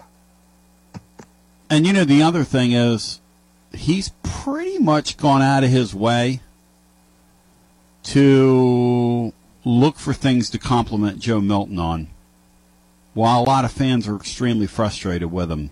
That's another narrative I take, which means to me they're not ready. They're just not ready to go off of him. Like some people want them to go off of him. They're just not ready. You can tell. Well, he's going to be naturally protective of that position, Tony. It was his position. And he also knows that it's an area that people are going, not that they shouldn't, but it's an area that they're going to focus on probably more than should be focused on. regardless of whether things are going good or going bad.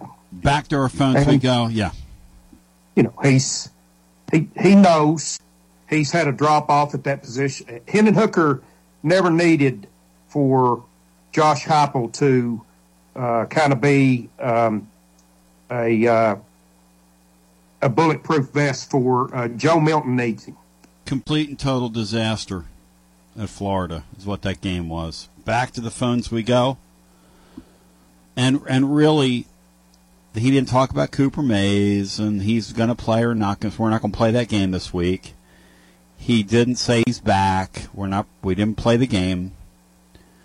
Anything else newsworthy come out of that? I don't think anything else really newsworthy came out of that. Brian, do we have a start time on the South Carolina game yet? We generally get that right about now. Yeah, I haven't seen it. He didn't say anything about Haddon either. So I'm looking for the South Carolina start. Let's go back to the phones. I don't know what you're talking about. Hello and welcome into our next call. Hey, Tone. It's Parker from Morristown. Hey, Parker. Welcome in. Hey, man. I just want to get your thoughts on what I think Adam Sparks asked a good question. Heupel didn't really like it. Or maybe not liked it, but the Gerald Mincey. He did not like it. He did not like that even a little bit. But I thought Adam, did a professional job. He just tried to clear things up, and I could tell that did not land well. Maybe I'm reading into it wrong. Oh, no. He did not like that at all. But Adam's job's not to be liked. Adam's job's to do his job, because a lot of us are sitting here wondering, why would you punish a guy, bring him on a trip, not play him, but play him on special teams? None of that makes any sense to anybody. I mean, that's a Jeremy Pruitt thing to do, not a Josh Heupel thing to do. It's weird. Very weird. I don't know, Tone. It's just the offensive line is the biggest issue. And it was interesting about the quarterback play, and you were right about it, and I agreed with you. I tried to explain to my friends. Everybody just drank the Kool-Aid that Heupel was holding back on purpose for Florida. It wasn't that. He doesn't trust that quarterback. Yeah, and Bino had some fun with Matt Dixon earlier in the show, but Matt pointed that out post Austin Peay State University. Matt said, you can't have a quarterback, you can't have an offense that's playing with a restrictor plate on it to that degree and tell me that you trust your offensive football team. You don't trust your quarterback, which they don't, and you don't trust your offensive line. And you know what? After seeing the interception that turned into really a definitive touchdown in that game, it was right in the middle of that spate of 4 for Florida. It's hard to doubt. It's hard to not doubt, but what's the word I'm looking for? It's hard to blame them. It's really hard to blame them. Well, it's interesting to me, this offense. I work in finance, so I get the idea of compounding growth, both ways. And when this offense is humming, it kind of compounds. If you get a quick strike, it goes different, and then you get another bigger game. It just kind of works like that. But I think it works the opposite whenever it doesn't hum. Whenever you go 1st and 15 because of a false start, and you get eaten up at the line of scrimmage, and then go incomplete pass, and it's 3rd and long, those 3 and outs really kill your opportunities. And then, I guess what I'm just trying to say is that Napier figured it out. All you have to do is run the clock out, control time of possession, and really limit what Tennessee does. And it compounds a different way, if that makes sense. Well, in retrospect, to your point, Florida's drive, when they took 6 minutes off the clock to begin the game, ran 13 plays or so. Now, they missed a field goal, and it seemed kind of comical at the time, but it's a lot more than a footnote now, because that's the way the game went. They just drove the ball on us. And Heupel said something really interesting there in light of that game. He said, look, these offensive possessions are very precious, and you've got to do something with them. And I think that speaks to that game. I also think it speaks to that sequence at midfield where we just run, 20, 23, 24 seconds off the clock there and then take a timeout, and you're over there going, Last year, you know where that ball goes? And I'm not going to do this. It's not fair to this team. But, Bino, if you give last year's team the ball at midfield 45 seconds left, where's the ball going? Down the field toward the end zone. Yeah. It's not going to sit there at midfield. Now, they might get a field goal out of it, might not. But you will be scared to give them the ball at the 45, 55 yards away from pay dirt with 49 seconds left and a half, because that ball is going down the field. The other night, it just sat there. And to me, that is the biggest difference between this year and last year. And I like what you say about, because that is how Heupel looks at this thing. Heupel knows there's 60 minutes in a game, this many possessions, we're going to get the ball this many times in the first and second half. Their best stuff the other night was their scripted stuff on that first drive. After that, it was diminishing returns. Oh, no doubt. And the whole narrative about Hendon Hooker being some kind of system quarterback, I mean, that just puts it to rest. He's phenomenal. Please. Yeah. And the media that said it doesn't have a grasp, that's another story. But last thing I want to say, Tone, before I get off here, not to disagree with really you or what people have been saying about Dion, but I'm just trying to keep it real. I think you do a good job of that. You know, if Dion was our head coach, you know, somehow if he was, and I don't want him to be, but let's say if he was, we would all be loving his antics. Are you kidding? You know that, especially if you were as morbid as they've been for a quarter century. They've been down for so long, they didn't even realize people still cared about football. That place was jam-packed Saturday night. And I mean to tell you, those two teams were hitting each other like Florida State and Miami in the 80s. That's what that game looked like. And it was played at a really high level. I mean, could you imagine, Tony, if Eli Drinkafist came on and said something about Deion Sanders as our coach, about making it about his mama doing whatever, and he responded the way he did, we would eat that up. So I guess I'm calling out our fans. It's kind of hypocrisy if you would love it if he's our coach and then hate it if he's not. So just trying to keep it real, Tom. Thank you, brother. Yeah, and my thing with Deion is I like the fact that he's upset the apple cart in college football and made it look easy, which is really funny to me. I think that's funny.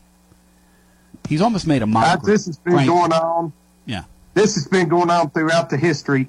There are always guys that you'd love to have on your sideline and hate them when they're on the other. Yep. I mean, Steve Spurrier is an example of that from 40 years before Deion showed up. I think Deion is great for college football. A-Rod was one of those guys for you in baseball, Bino. You couldn't wait to get him in your uniform. I hated him in both. Frank Harris is listed as day-to-day for Texas San Antonio. Yeah, that's something worth monitoring, because them minus Frank Harris the other day, no bueno, as they say in the trade. No bueno, no bueno, no bueno. We'll continue with more. I'll tell you what is going to be bueno. When we come back after this, we'll continue through our phone calls. The post-mortem, picking up the pieces on a Monday. This is Big Lou Maddox, and you're listening to the best radio in southern Middle Tennessee. WKOM 101.7 FM, Columbia. Celebrate you with a new vehicle from Chrysler Dodge Jeep Ram of Columbia. We have a huge selection of new vehicles waiting for you. We're talking cars, trucks, and SUVs. And if you're in the business of selling your vehicle, we've got you covered. We'll buy from you even if you don't buy from us. At Chrysler Dodge Jeep Ram of Columbia, we're locally owned and operated and proud to serve our community as the largest CDJR dealership in Tennessee. Find your new ride today when you visit Chrysler Dodge Jeep Ram of Columbia. Hello, this is Rick Tillis from Tillis Jewelry. What is a full-service jeweler? Experienced staff, custom designers, in-house jewelry repairs, and beautiful jewelry. Yes, at Tillis Jewelry, we are passionate, knowledgeable, and committed to integrity. We strive to be the best in our community and in our profession. We build long-term relationships and become part of family traditions that will cross generations. We delight clients by providing an unparalleled selection, superior service, and exceptional value. Tillis Jewelry, we exceed your expectations. Do you suffer from knee pain? Is it painful to walk or perform your day-to-day activities? If so, we have great news at the Dr. Gill Center. We can relieve your knee pain fast and easy with no downtime and no surgery. The FDA has approved a new non-surgical treatment for knee pain, and it's covered by most major insurance, including Medicare. This treatment has helped millions of people across the nation. Call today to see if you qualify for a free consultation and get back to a pain-free life. 615-551-9224. Brown's Body Shop has 2 locations to provide your vehicles with high-quality body and frame repairs, the best paint jobs, and custom body fabrications. Brown's Body Shop has been successful for more than 50 years because of their highly trained personnel, competitive prices, superior customer care, and timely service. Don't put off body repairs or that custom paint job at Fenders. Go to Brown's Body Shop today, 1505 Nashville Highway in Columbia, or 129 Alpha Drive in Franklin. Looking for convenience? Try Quick Mart Convenience Stores, conveniently located all across Murray County, southern Middle Tennessee, and North Alabama. Whether stopping in on your way to work for coffee and a biscuit, taking a plate lunch to go, or grabbing something cold to drink after a long hot day at work, there's always one nearby. Quick Mart Convenience Stores, conveniently located all across southern Middle Tennessee and North Alabama. Proudly serving Shell gasoline. Hey, this is Derek Ransom with 10 Pin Alley, voted #1 family entertainment center in Murray County. We offer 32 bowling lanes, giant arcade, laser tag, bumper cars, and a full cafe and bar menu. We also specialize in group events, kids and adult birthday parties, company parties, sports team parties, and holiday parties. We're located at 322 East James Campbell Boulevard in Columbia. Call us today at 931-381-BOWL or visit us at 10pin.com. 10 Pin Alley, it's where the good times roll. This is Mark Curry at the Trailer Store. We are a local, family-owned business. Every day, I work with my wife, Susie, my mother, Becky, and my son, Justin. We offer a full line of lawnmower trailers, utility trailers, stock trailers, and a full line of trailer parts. We also offer service. Come see us at 1021 New Lewisburg Highway. Call us at 931-381-2795. That's 931-381-2795. Hey, this is Trip Stoltz, owner and manager of Columbia Ace Hardware. Come see us Saturday, September 9th, and let your first cookout be on us. With the purchase of any grill, you will receive an Omaha Steaks voucher for 12 steak burgers and 12 beef franks free. We also will have hamburgers for the first 100 customers between 11 and 2 until we run out. Come see us Saturday, September 9th at 112 East James Campbell Boulevard, Columbia, Tennessee. Ace is the place with the helpful hardware, folks. I am Jack Blackstone. And I'm Emery Blackstone. Together, we are Greenway Tech Repair. Tired of slow computers, cracked phone screens, and fancy home electronics you don't know how to use? We can help. We provide local on-site services as well as remote troubleshooting for any job, no matter how large or small, from computers and laptops to mobile devices and home electronics. We Blackstone brothers are eager to serve our community. Find us on Facebook at Greenway Tech Repair or by phone at 931-388-2691. That's on Facebook at Greenway Tech Repair or by phone at 931-388-2691.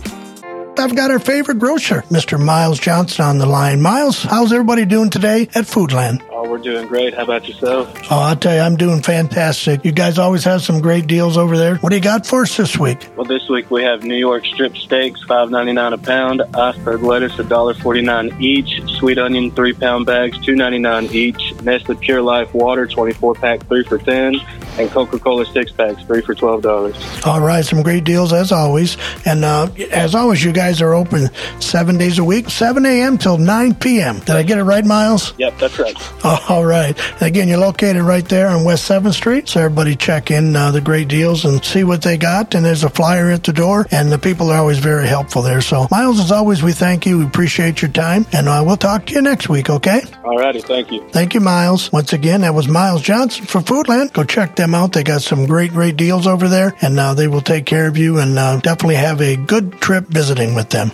Jim Ross, and you are listening to Front Porch Radio, WKOM 101.7, located in Columbia, Tennessee. Forder against Ole Miss winning and maybe winning the West under Lane Kiffin, because I'm going to make a position statement on here right now. I'm for that.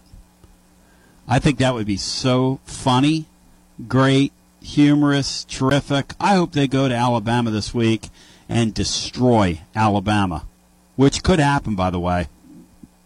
I'm for that. 7-point line, Beanstar. I like Ole Miss. There's no question. If you made me gamble on that game, I would bet on Ole Miss in that game. How are you going to win games for Alabama if you can't score? They make us look great offensively. Yeah, really bad quarterback issues there. I'd say they go back to Milroe, and that's where they need to stay. How bad did the guy from Notre Dame look, Bino? And Ty Simpson was okay, but you could tell he hasn't really practiced much in terms of like with that unit. But he was okay. But he wasn't like, it wasn't Alabama level. And it was borderline SEC level. I'm going to say it again. Joe Milton would start down there. He'd get the ball and go the whole season. Yeah, their issues are worse than ours. And the dark guy is pretty underrated. Somebody reminded me on Garzaloff fifth quarter fan reaction that Spencer Sanders was there as well. The kid from Oklahoma State that Tennessee was involved with, I think, for a hot minute in the spring, or they were thinking about getting involved with him. Whatever the story is, they probably weren't involved with him, but they were thinking about it. We were talking about it on the air. You don't see a QB like that transfer unless they, and they did not even get to start. I know. Or play. Not going to get That's a whiff. weird. Bino was saying we'll off find the out air. for sure on Saturday, but yeah. I think Dark probably belongs up there in your top quarterbacks, if not your top quarterback in the league. If there's justice in this world, he knocked some of that brown shoe polish off Saban's head this weekend. Saban's gone to a gold tone this year. His head looks like a penny, like a wheat penny, like 1922 wheat penny. Remember wheat pennies, Bino? Yes.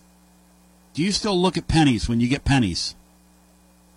No. Back to the phones we go. I remember when a penny used to be something. The saying used to be a penny saved, a penny earned. What is a penny saved now? Let's get our next call in. Hello and welcome. Tony. Yo. I've got a lot on my mind. I'm gonna try to keep it straightforward. Hit it. I think this guy is in an unfortunate situation, and I'll tell you why. I think a lot of us fans, we've gone through Dooley and Pruitt and Jones, and I think during that era we had to be a little bit removed from our emotion as a fan base, and a lot of the fanatic has been taken away from the fan. And what I mean by that is I think Heupel is at Tennessee in an era where the fans are more logical than they've ever been. They're looking at everything from an objective standpoint because they've been hoodwinked, and boy, who cried wolf so much from a subjective standpoint that now when they watch a game, they're leaving their emotion out of it, or at least I find myself doing this now. I'll leave my emotion out of it, and I'm looking at it and saying, yeah, I feel like I know what's going on there. And that leads me to this. I think if he's not careful and he doesn't get serious about the recruiting and he doesn't get serious about everything that goes on outside of the game, because I don't think there's any question that the guy can coach. You don't beat Nick Saban last year 52-49 if you can't coach. I think offensively you'd be a complete buffoon to suggest otherwise. But that might end you up being an NFL position coach, an offensive coordinator in the NFL like a Bill O'Brien, right? I don't know. I think the thing that makes that loss Saturday night so bad is that you look worse than you did in year one in so many different ways. And I remember calling in to your show year one after the Vanderbilt game, and we just looked awful against Vanderbilt. And I suggested that Tim Banks needed to be gone. And here we are now, and I feel like the guy's, maybe he's a little bit complacent as a coach, and he's a little bit too easygoing when it comes to the managerial off-the-field positions, and he's going to have to get a little bit aggressive, I think, because it's not Joe Milton's fault that he's out there as a starting quarterback. In my honest opinion, it's a little bit of a mismanagement in the offseason to sit there and watch what you have offensively on that offensive line and at quarterback and not say, yeah, this is probably going to be an issue when we go up against the big three, Florida, Georgia, and Alabama. And based on what Missouri and South Carolina is bringing to the table, they're very capable of beating us too. What are your thoughts on all that? I think you have an excellent phone call, and I want you to stay there because I want to engage you in, because I think it's very thoughtful. To the radio listener, I want to say I appreciate you. We're going to continue the conversation at tclub.team, where we've got a 3,000-word blog up for you today.